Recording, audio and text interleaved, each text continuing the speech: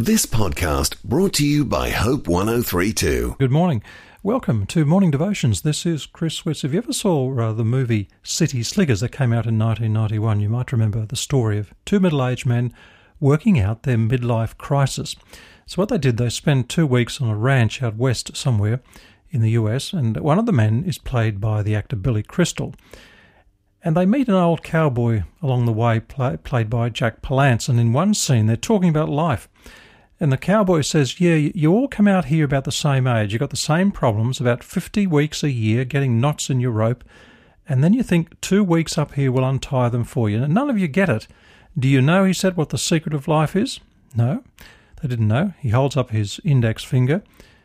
Your finger, what do you mean? Palance says, it's just one thing. You stick to that one thing and everything else doesn't mean anything. Well, Billy Crystal's getting a bit confused. He said, yeah, that's great, but tell me, what's the one thing? And Jack says, well, that's what you've got to figure out.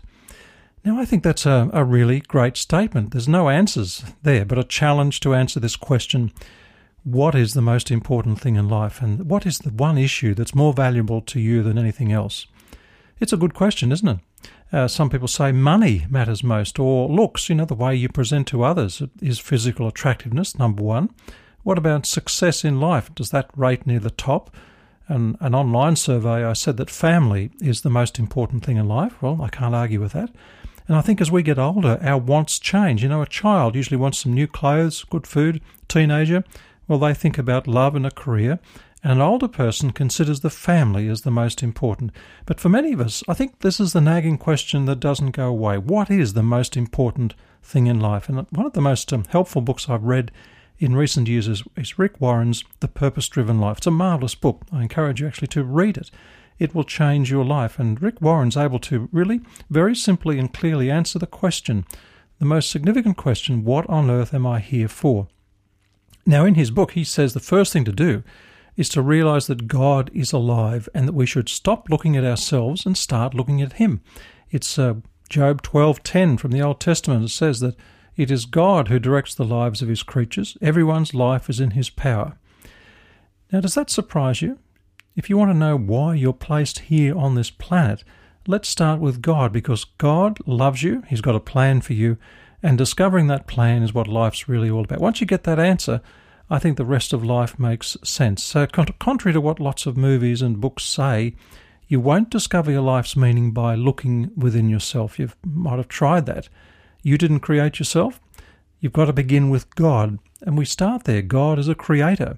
You exist because God wants you to exist. You were made for God and by God. So what's life really all about? Well, I think it's true that a Russian novelist by the name of Andrei Bitov, he grew up under a government that denied that God existed. But he wrote about one day, he says, in my 27th year, while I was riding the metro in Leningrad, which is now St. Petersburg, he said, I was overcome with a despair so great that life seemed to stop for me. I didn't know what the meaning of life was all about. But then a phrase appeared. It was, without God, life makes no sense. He said, I repeated this phrase, without God, life makes no sense. He said, I just found out that I was walking into God's light. It's true, isn't it, that if you know your purpose, it kind of prepares you for life, and it also prepares you for eternity. Many of us spend our lives trying to create some sort of lasting legacy on earth. We want to be remembered. But it's important, what does God say? I once read about a college student whose only goal was to become the tennis champion, and he felt very proud when his trophy was placed in the school's cabinet. But years later, someone mailed him that trophy, and they'd found it in a trash can in the school. And the man said, given enough time, all your trophies will be trashed by someone else. How true that is. We weren't put on earth to be remembered. We were put on earth to prepare for eternity. Well, Heavenly Father, we thank you that we can find what life is really all about. Give us some answers today, I pray for Jesus' sake. Amen. Thanks for listening. Start your day with Life Words. Subscribe to Hope 1032's free daily email devotional at hope1032.com.au.